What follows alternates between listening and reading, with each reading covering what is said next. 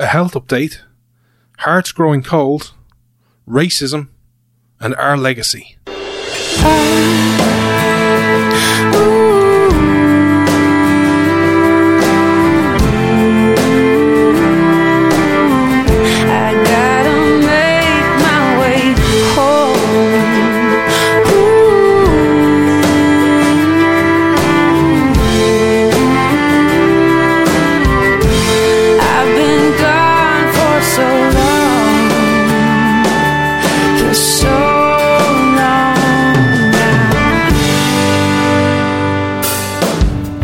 This Irish man stands with America.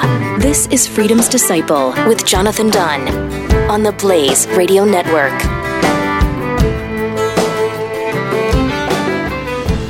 Hello, America. Thank you so much for tuning in today.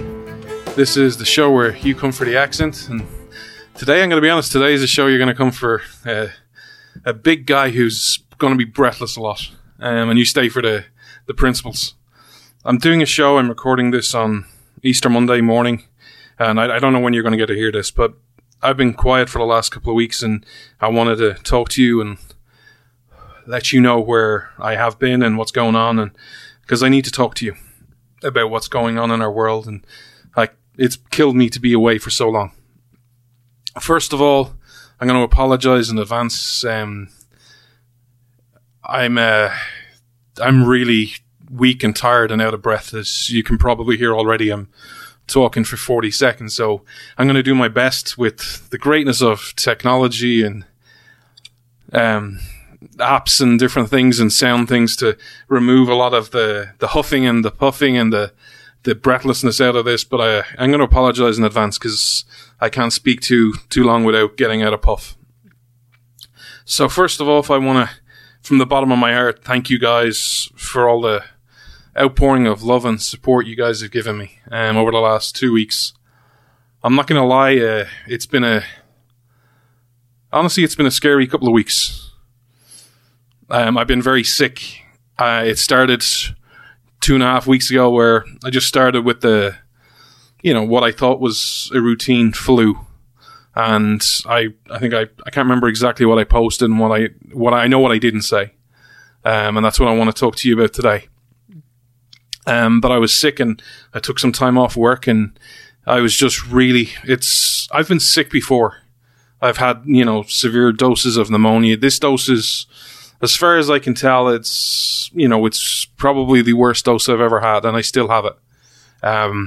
It's such a weird feeling to do a physical job, 5 days a week, to work hard, and literally to, I'm not joking, get out of bed and just walk, 15 feet to the toilet and be out of puff, and you feel like you've run a marathon.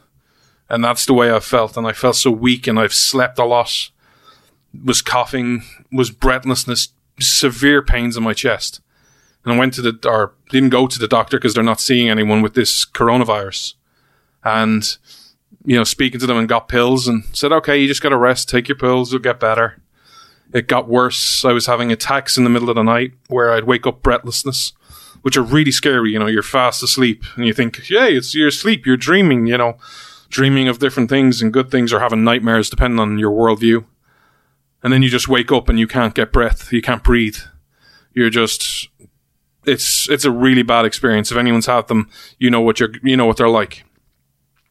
Rang the doctor again, said, look, I'm not any better, I'm actually getting worse. What can I do? So she gave me even stronger antibiotics and stronger steroids and a nebulizer. Didn't work. Rang her on the Monday, and I'm like, this is not happening. I'm getting worse. I'm having really bad pains in my chest. Breathing is bad. Can't do anything. I'm sleeping a lot. I'll tell you this, I have never slept as much in my life as I have in the last 2 weeks. It's incredible. She said, look, there's nothing we can do for you. You got to go to hospital. Went to the hospital, and I'm going to talk to you about that later on, but I'm not going to lie. I didn't say this to many people. I didn't even say this to my own mother at the time, but as I was walking into the hospital, I thought there was a good chance I wasn't coming out. And the reason I didn't say it to anyone is because, one, I'm always conscious of, sharing bad news. And two, You always think, oh, you're John, you're just, in my head, if you're a long-term listener, I'm my own biggest critic.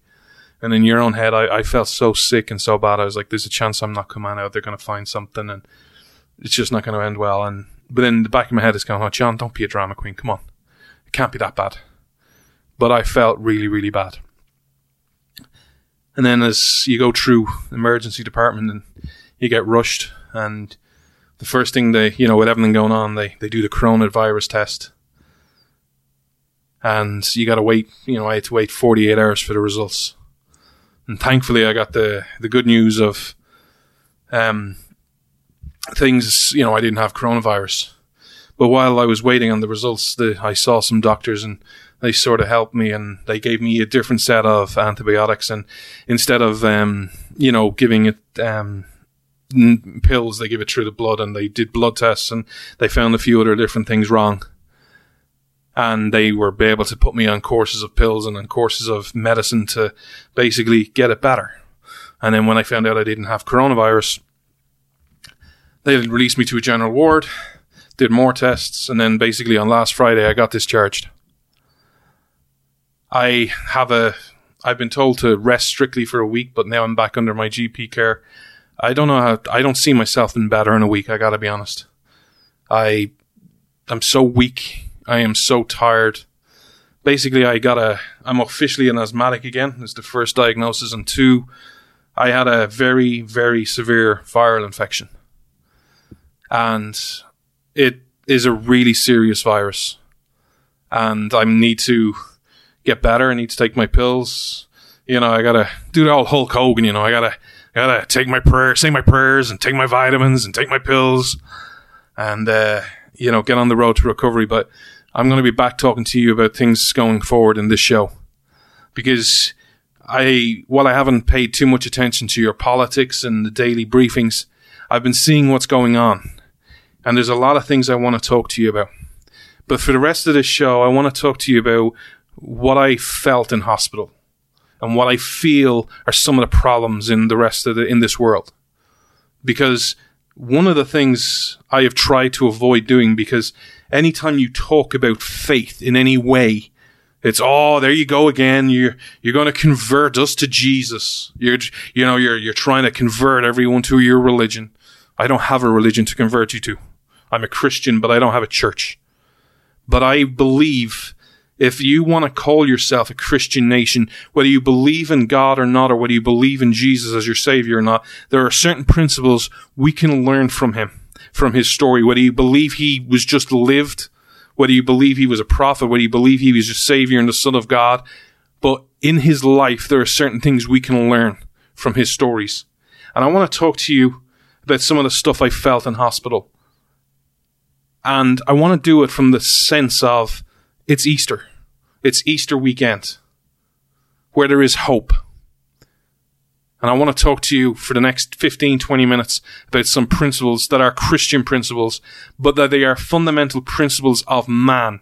They're not just Christians. They're apt for Jews, for atheists, for Muslims, for Democrats, for Republicans, for gay people or straight people. They're for everyone. And I think, as I go through the show, what I would ask you to think, especially as this time, as we reflect, I would urge you to listen to this show and self-reflect on your life. And ask yourself, are you happy where you're at? Are you happy with what your focus is on? Are you happy with what you're prioritizing as important in your life?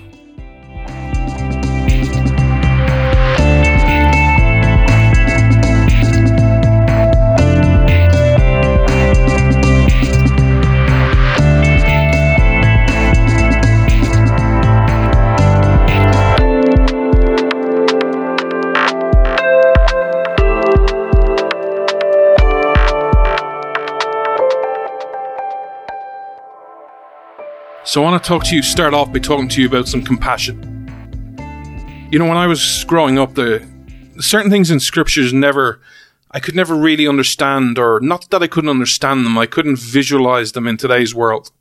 I couldn't see it being a problem. Matthew 24:12 speaks about, and depending on what version of the English language you use this in, it's different words, but because of lawlessness shall prevail, the love of most will grow cold.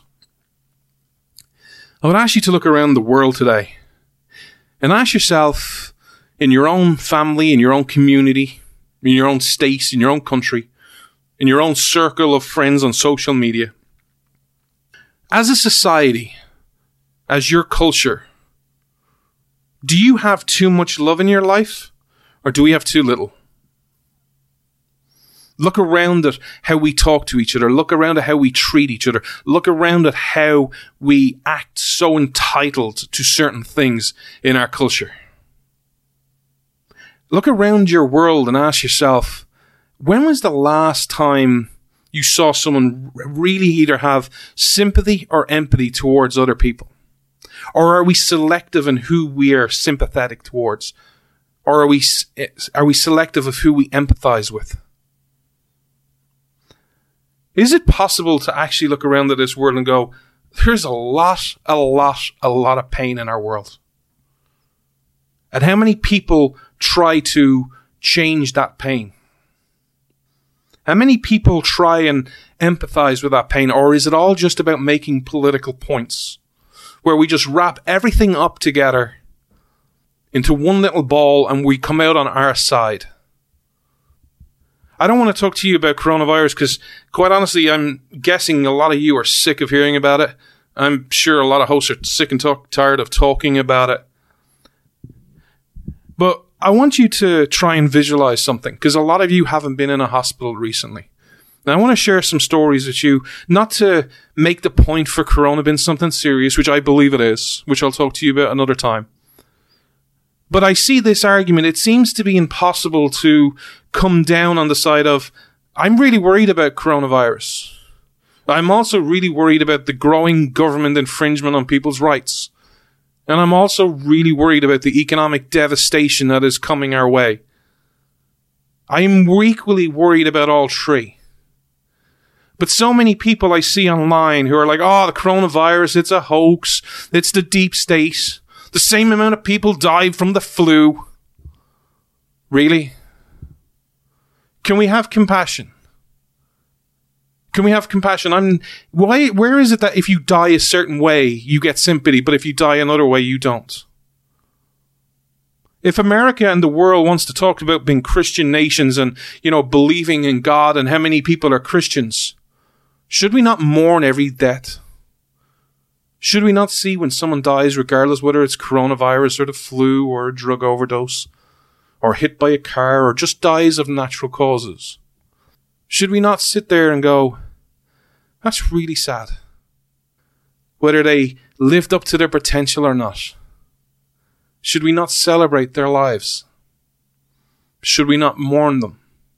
Should we not empathize knowing that everyone has lost someone close to us? Should we not empathize with the families who have now lost a mother, a father, a brother, a sister, aunt or uncle?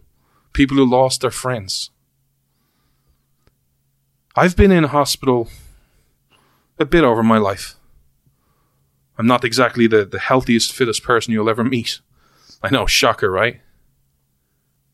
When I pulled up to that hospital last Monday, it was truly an eerie experience. It felt like The Walking Dead.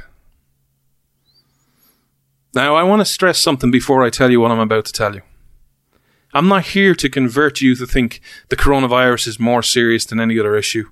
Or I'm not here to convert you to see a certain way. I'm just going to tell you what I experienced. And you can decide whether, John, you're talking a pile of crap right now. Or it's irrelevant. Or I'm more worried about the government. That's good for you. But I think it's time we start listening to each other. And start understanding that, you know what, we can be so opposed to economic shutdowns and growing governments, but we can also empathize and have sympathy with people who are going through some major problems right now due to this coronavirus. So I pulled up, my mother dropped me in, I sat 6 feet apart from her. I was in the back on the opposite side of the SUV. And you pull in and you see nobody.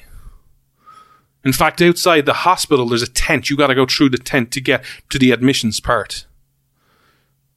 And you walk in, and my mother couldn't come in with me. Even if she wanted, I wouldn't have let her. because my mother has health issues. She's only 3 months over cancer. She wasn't going anywhere near me. But the idea, because I knew I was so sick, because I felt so horrible, in the back of my mind, I was like, there's a chance I might never see my mother again. How hard is that to people to understand? And you walk into that hospital, and you go to a glass window, and you tell the person what's wrong with you. And they admit you, and then you got to go see nurses. And all you see is men and women who are so clearly tired, worn out, and emotionally drained. And they just want to help you. And then because of my symptoms, I was brought into an isolation chamber. Because obviously when they saw my symptoms and they saw how I was and how bad I was, there was a chance I had COVID. So, you can't have me just lingering around other people. So I was in an isolation ward, and then you got to go through the test. And then you're in isolation for 2 full days, waiting on the results. You don't see anyone. The only person you see is a doctor, and they come in like a bio, if you ever watch those movies where there's like a bioterrorism, like the hazmat suits with glasses on. You can barely see their eyes, but you can't see any skin. You can't see their smiles. You can't see their facial expression. You can't read their lips. And they've got a job to do to, obviously try and get you better, but also to bring you some comfort or bring you some little bit of joy. I saw people really, really sick in that COVID ward because literally in front of me there was pure glass, so you could see out all as people would pass you by. Is it possible we can have sympathy and empathy with those people who are going through that fear right now? Is it possible we can show some sympathy towards people who are going through that situation where they have left their loved ones, they have left their parents or their siblings or their partner or even their kids, and they're facing an uncertain future where they may never get to see their loved ones again? I get the political arguments, and there's a time and a place for the political discussions, but is it possible that we could just show a smidgen more empathy? Or are we at a point in our world where we just have too much sympathy? Or are we just all going to be all about, well, facts don't care about your feelings, where feelings just don't count? I agree with facts don't care about your feelings. Facts are ultimately the biggest thing. But emotions are what make us human. Do you really want to be an emotionless person?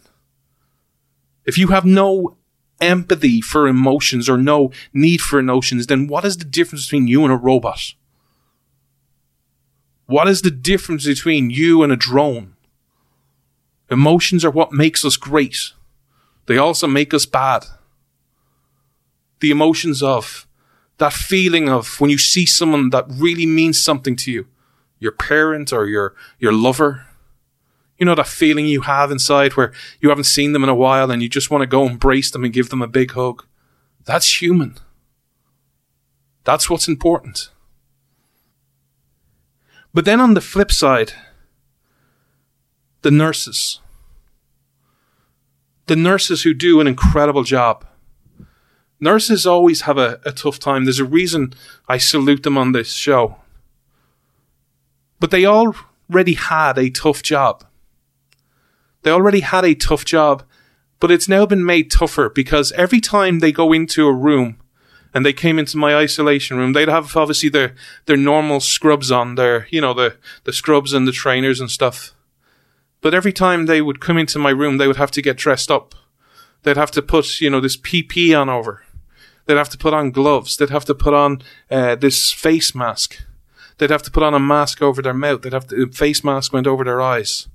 Totally shield them. They'd have to put stuff over their trainers to come in and give me an IV drip, come in to give me some pills. And then literally when they were done giving me the medication or giving me my food, they would leave, but they would first strip all the PPE off and then use hand sanitizer. And then they'd go out into the hallway and then go into the next room and start the procedure all over again of getting dressed. This is the fact of what we're facing on the front line. This is the pain we are dealing with on the front line. It's time we show some empathy and compassion, I think. But also on the flip side, there are people dying from this disease. There are people dying from coronavirus. And I don't know about you, but I want to tell you a story of someone who I know that died. And it's truly heartbreaking. There's a person who used to live across the road from me. She died over the weekend.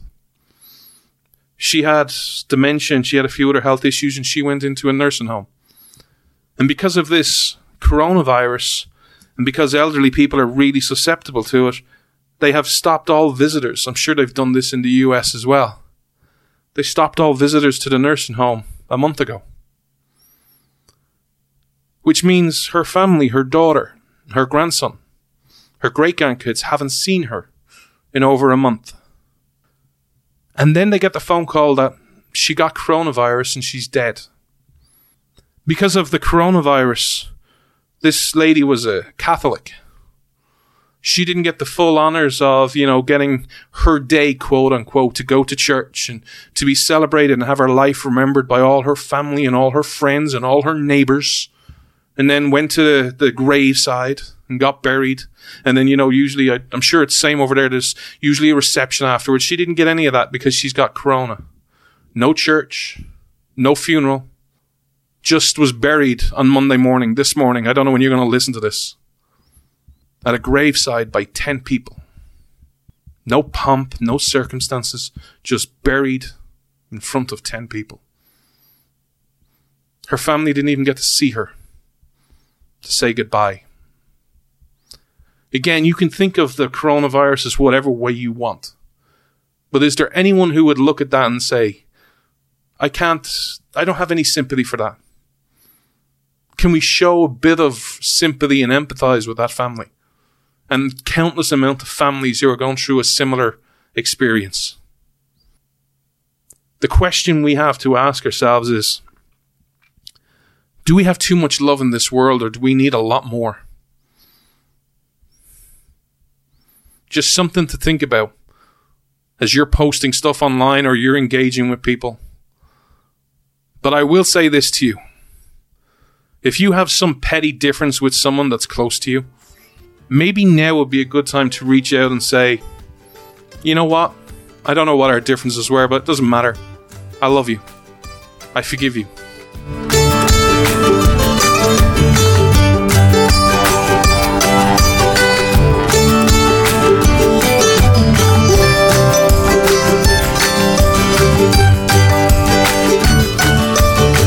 This is the first show of mine you're listening to, welcome. We release a new show every Saturday at 12 noon Eastern. We're on all major platforms. Search for Freedom's Disciple. Also, if you happen to listen on Apple apparently have brought their reviews rating system back. So if you can leave us a 5-star review, be eternally grateful. It helps in the algorithm. And also if you leave us a review, to tell us what you think, why you like the show. It helps new people find this show. One of the issues in life, and I'm going to just take a break from talking about health. I just want to talk to you about something personal. One of the things I try and do in life is I always try and see the other side of the argument. I always try and go, why do you think this? And I do it because I want to I'm curious about how other people see the world. But I also do it so that if I understand how you think, I have a better chance of relating things to you. And one issue I've never, ever, ever been able to understand is racism. Where we look at people based on the color of their skin. And to go, you're good or you're bad, or you're okay. Or, well, you're this color, you have that characteristics. I never could understand it. I never grew up with it to understand, hey, well, John, you have white privilege. You're better than other people.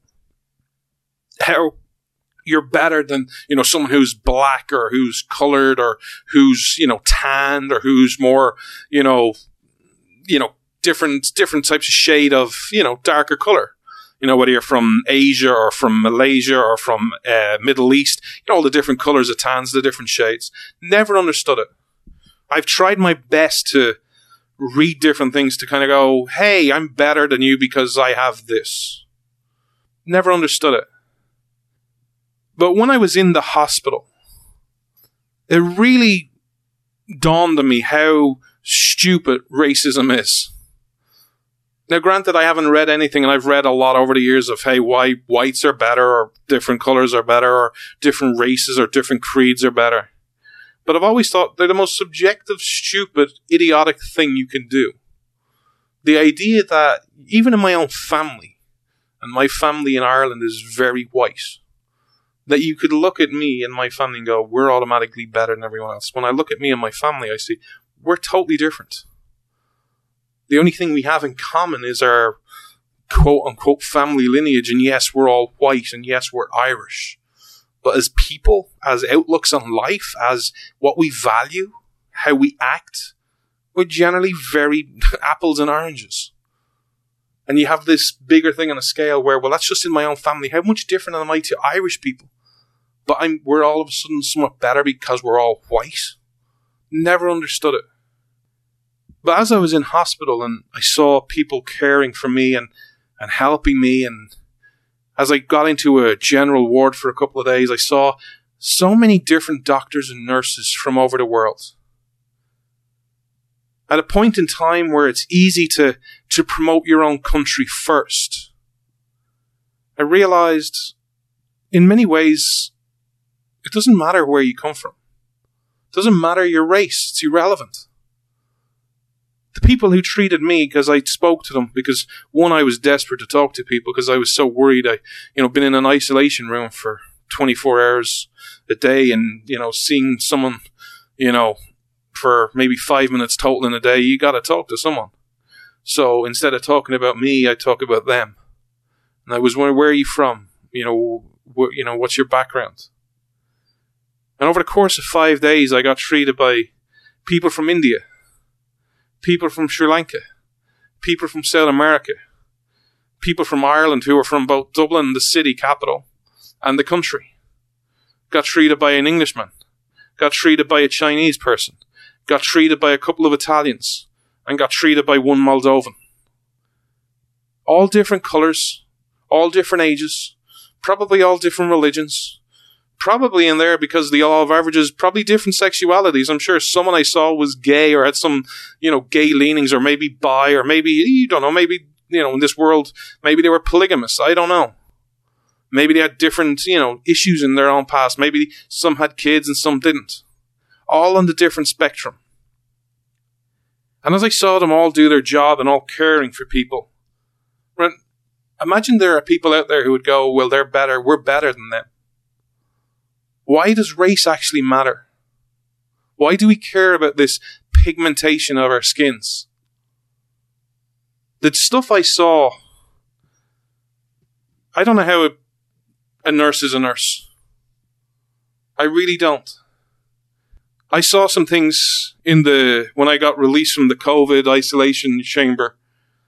I went to a general ward because they then had to figure out what exactly was wrong with me and how to cure me. And I got put in this ward with 6 beds. And there was 4 other people. And I just want to talk to you about what a nurse faces on a daily basis.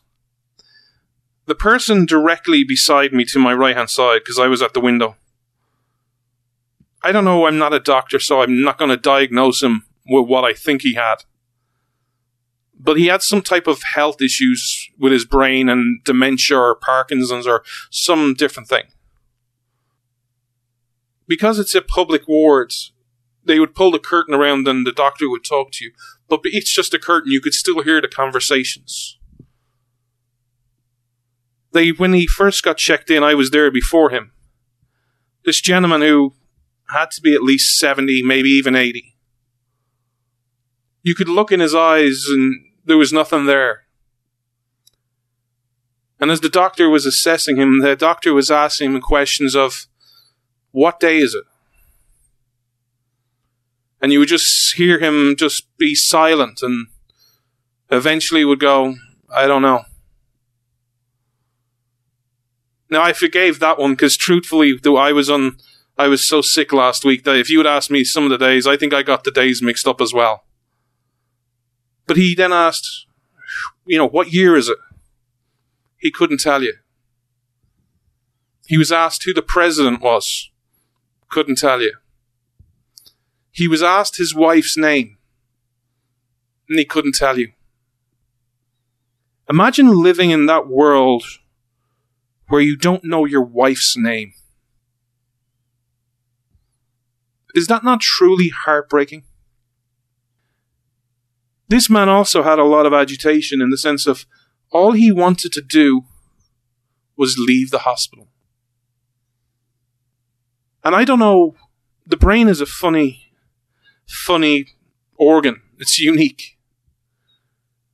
But all he wanted to do was find the exit. And I don't know what he was seeing or what images were being relayed through his eyes and into his brain, but on the outside of my ward, I think we were about 4 or 5 floors up. It was a construction site. It was a big square block, and I was on the inside. And there was scaffolding all outside.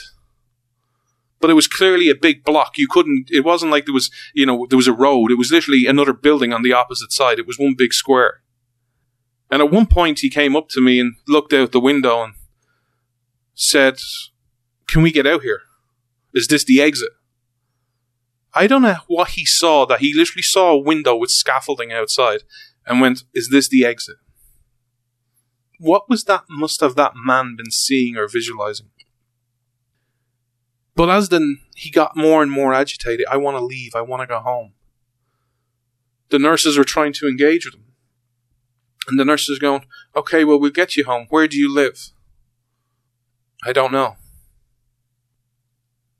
That broke my heart. And as I saw the nurses engage with him, they had to obviously monitor him because he was so likely to keep walking around. And, if they lose him, he's not going to find out where he is. Because several times they started letting him just, walk to the ward door. And they'd ask him, "Okay, now let's go back to your bed." And he didn't know which bed he was in. There's only 6, and 4 of them were full. But he had no idea. The nurses had to be so kind and so patient, constantly telling him every 2 minutes, "Come on, let's go have a seat. We'll get you home later on. We've got to wait on the doctors." The man opposite him in the bed, again, I'm no doctor, but probably had some type of bowel cancer. But had both a bag for his number 1 and a nappy for number 2. Imagine being at a point in time where you cannot go to the toilet without being put on a bed with loads of padding and then having your nappy stripped like you're a baby and having a complete stranger wipe you and clean you and then put a new nappy on you. Yet this is what this man had to put up with a couple of times a day. Anytime this man mooched or moved in the bed and he was asked to sit up for different medicine, he had to carry this bag of urine around, whether it was full or empty. He had to move it because there's only a short leash between the bag and his... Imagine having to live with that 24/7. Imagine being a nurse who went to school to learn to care for people, and that's your job, part of your job. We have a lot of problems in our world right now. We have a thing which I'm going to talk to you about on this Saturday show about the economy and how we need some hope. And I'm going to ask you to tune into that show. But we have so many problems facing us. But it's also important that we look around and see that there is fundamentally goodness in our world. Those nurses from all over the world, with different genders and different belief systems and different sexualities probably, cared for people. They were working 12-hour shifts. They were working 12-hour shifts to bring other people comfort. Isn't it time we learned that racism is stupid? It is the most idiotic argument that you can see out there. But isn't it important to look around at our life and understand that, you know what? Yes, we have problems. But there is always someone worse. And those two gentlemen who I spent 2 days with in that Channel Ward really frightened me and really humbled me. And honestly made me thankful that all I had was a really bad viral infection and where I can't breathe. I breathe heavy quite a lot.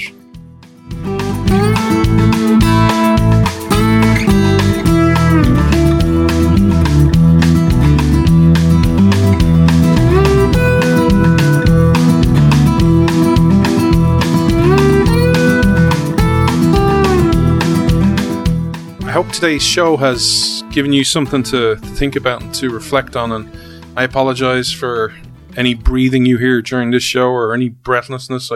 I've tried to edit it all out. I also apologize for sounding like I'm on a lot of drugs and my voice being horrible. I hear it and it's like, oh my God. But trust me when I say this, it's so much better than it was.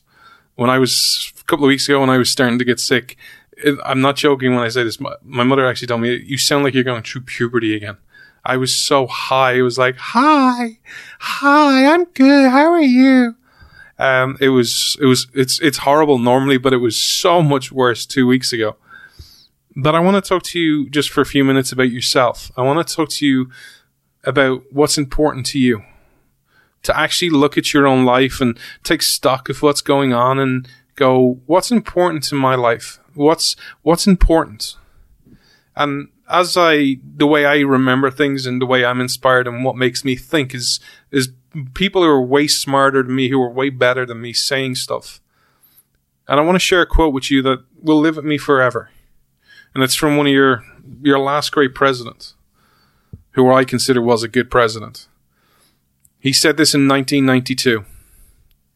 Whatever else history may say about me when I'm gone, I hope it will record that I appeal to your best hopes and not your worst fears, to your confidences rather than your doubts. That was Ronald Reagan. We need to have a lot of conversations over the next couple of weeks and months about what your country looks like after coronavirus. But we also need to start doing it with ourselves and understanding that this pain that we're all going through for many different reasons is an opportunity to do some self-reflecting, to understand what's truly important in this world, what's important in our lives. Does America want to be the country that believes in the vision of FDR, where the American dream was everyone has a house, a car, and a garage to put it in? Or does America want to be closer to the vision of its founding fathers, where it was about that you have a land of opportunity, that you have God-given rights, and among those rights are the right to life, liberty, and the pursuit of happiness? Which country do you want to be? What vision do you want to be? Do you want to be the people who landed at Pilgrim, or the people who went to Jamestown? Do you want to be the people who are filled with love or filled with anger? I want to ask you to reflect on certain things in your life. For those of us who think stuff is important, I'd ask you to reflect on something and try and reconcile something in your head. It's 2020. If you care about stuff, there has never, ever, ever been a better time to be alive. Even poor people today have access to flat screen TVs. Even poor people have access to iPads and Xboxes and Kindle and DVDs and countless amounts of entertainment. If you want to be entertained, the days of having to go, I don't remember how much it was when over there in the States, but the days of us going to Blockbuster and paying $3 a night for video for 24 hours is incredible. That's gone. Buy Amazon or Netflix or Disney for like $10 a month. And you have hours upon hours upon hours of endless entertainment. And you can press it, you can play it, you can rewind it, you can fast forward it as you see fit at the touch of a button. You can play countless games. You can communicate with people. If you believe in stuff, there has never been a better time to be alive. Yet why are so many people miserable? Why are so many people hurting right now? Is it possible that life means more? But let me bring it full circle just on that point to your founding fathers. Your founding fathers who signed the Declaration of Independence had everything they wanted. They had the fame, they had the fortune, they had the names and the honor in society. Do you remember George Washington because he was a great landscaper or surveyor, apologies. Do you remember him because of all his land at Mount Vernon? Do you remember him because of his wealth? Do you remember any of the founding fathers because of their wealth? The only founding father I can link to that has any connection of been remembered for their wealth is because of his selflessness with his wealth was Ben Franklin and the potbelly stove. Or do you remember them as men who had honor, who risked everything for a brighter tomorrow? Is it possible that life and stuff are just connected? They're just things that we enjoy, but that real meaning from life doesn't come from stuff. It comes from people. It comes from connections. It comes from emotions. It comes from love. It comes from service. Now, let me give you another in that example to think about. It's Easter. The rising of Jesus Christ. The resurrection. I would ask you just to think about some of the attributes that Jesus had. Love, forgiveness, mercy, humility, honor, integrity, kindness, love, tenderness, meekness. Look around at society today and go, do we have any of those attributes? Do we even try and aspire to those attributes? And should we? Look at how we treat people online. Look at what's happening in your politics. Look what's happening in your media. Look what's happening on social media. Look what's happening within families. Look what's happening between countries around the world. We have a great future ahead of us if we want it. We have a great opportunity ahead of us if we want it. The question is never, have we got a bright future? The answer is always yes. We always have a bright future. The question is are we willing to work and to sacrifice to make it bright, to make tomorrow a brighter tomorrow? We can use this pain and suffering that we're in right now where a lot of people are hurting. And I don't want anyone to hurt, but we can use it as an opportunity to self-reflect and say, what's really important? Because as I would ask you to think about death and stuff is going on, a word that's always misconstrued, I would ask you to think about what your legacy is. What is your legacy? What do you want to be remembered for? Do you want to be remembered because you were a great politician who always won? Do you want to be remembered because you were a politician who fought the good fight? Do you want to be remembered because you were in the media and you had all these hits and ratings and things that went viral? Do you want to be remembered online for someone who always was great with a put down? Do you want to be remembered because you were rich and you had 7 houses and 6 cars and a private plane? Or do you want to be remembered because you were a good person? Because you always try to help other people? Because you always wanted to be a better person? What's important to you? Is it family? Is it friends? Is it jobs? Is it your creations? Is it changing the world? Is it making the world freer? Is it being a best mom or parent that you can be? What's important to you? Is it possible that maybe, just maybe, our world is become unsteady and unmoored by principles of nature's law and nature's God, that we're only just trying to fill the void that we have with stuff and with anger? Our future is what we make of it. We can turn this around. We can turn this around. But I don't want to just make this about you. I'll answer the question I've asked you guys to give you some reflection. What do I want my legacy to be? I don't care about stuff. I don't care about how many cars I have. Heck, I haven't had my own car in 8-9 years now. Don't have my own phone. I don't care about stuff. Stuff is, it's nice. I like my iPad. I like the convenience it brings me. But what my legacy I want it to be is I want to appeal to your highest hopes. I don't care what history writes about me. I know it'll write I'm a sinner. I'm a deeply flawed man. I have more flaws than most. But I wanted to write that there was a guy who truly understood the reason America was unique, America was exceptional, and that he did everything, whether I get to live in America or whether I always have to stay in Ireland or another country, that he never gave up. That he always tried to remind America and the world why you can be better, why you can achieve greatness, why it's important that you only have one opportunity in life, and it's absolutely critical you do everything you can to pursue your happiness. That you have one opportunity, do not waste it. And that tomorrow, yes, there may be pain. Yes, there may be suffering. Yes, there may be hurt. But it always doesn't have to be that way. That things can change. And that the most important things in life are human connection, are love, are helping other people, are service, are honor, are sacrifice. And that if we all work together, we can make the world a better tomorrow. The great thing about your founding fathers, the message they gave you is this. The times change. The people change. The situations change. The actors change. Everything can change. The solutions are there. The solutions are always the same. The principles of nature's law and nature's God.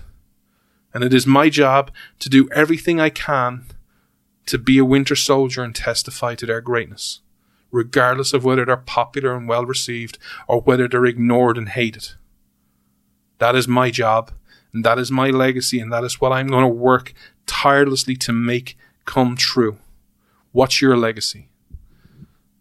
Until next Saturday at 12 noon Eastern, we salute your police, your firefighters, your emergency personnel, your amazing nurses who are doing amazing jobs with amazing sacrifice, and your vets who serve 24/7. And lastly, I salute you, the great American people, through the sentiments of de Tocqueville. America is great because Americans are good. Until next Saturday at 12 noon Eastern, have a beautiful, blessed, and safe week.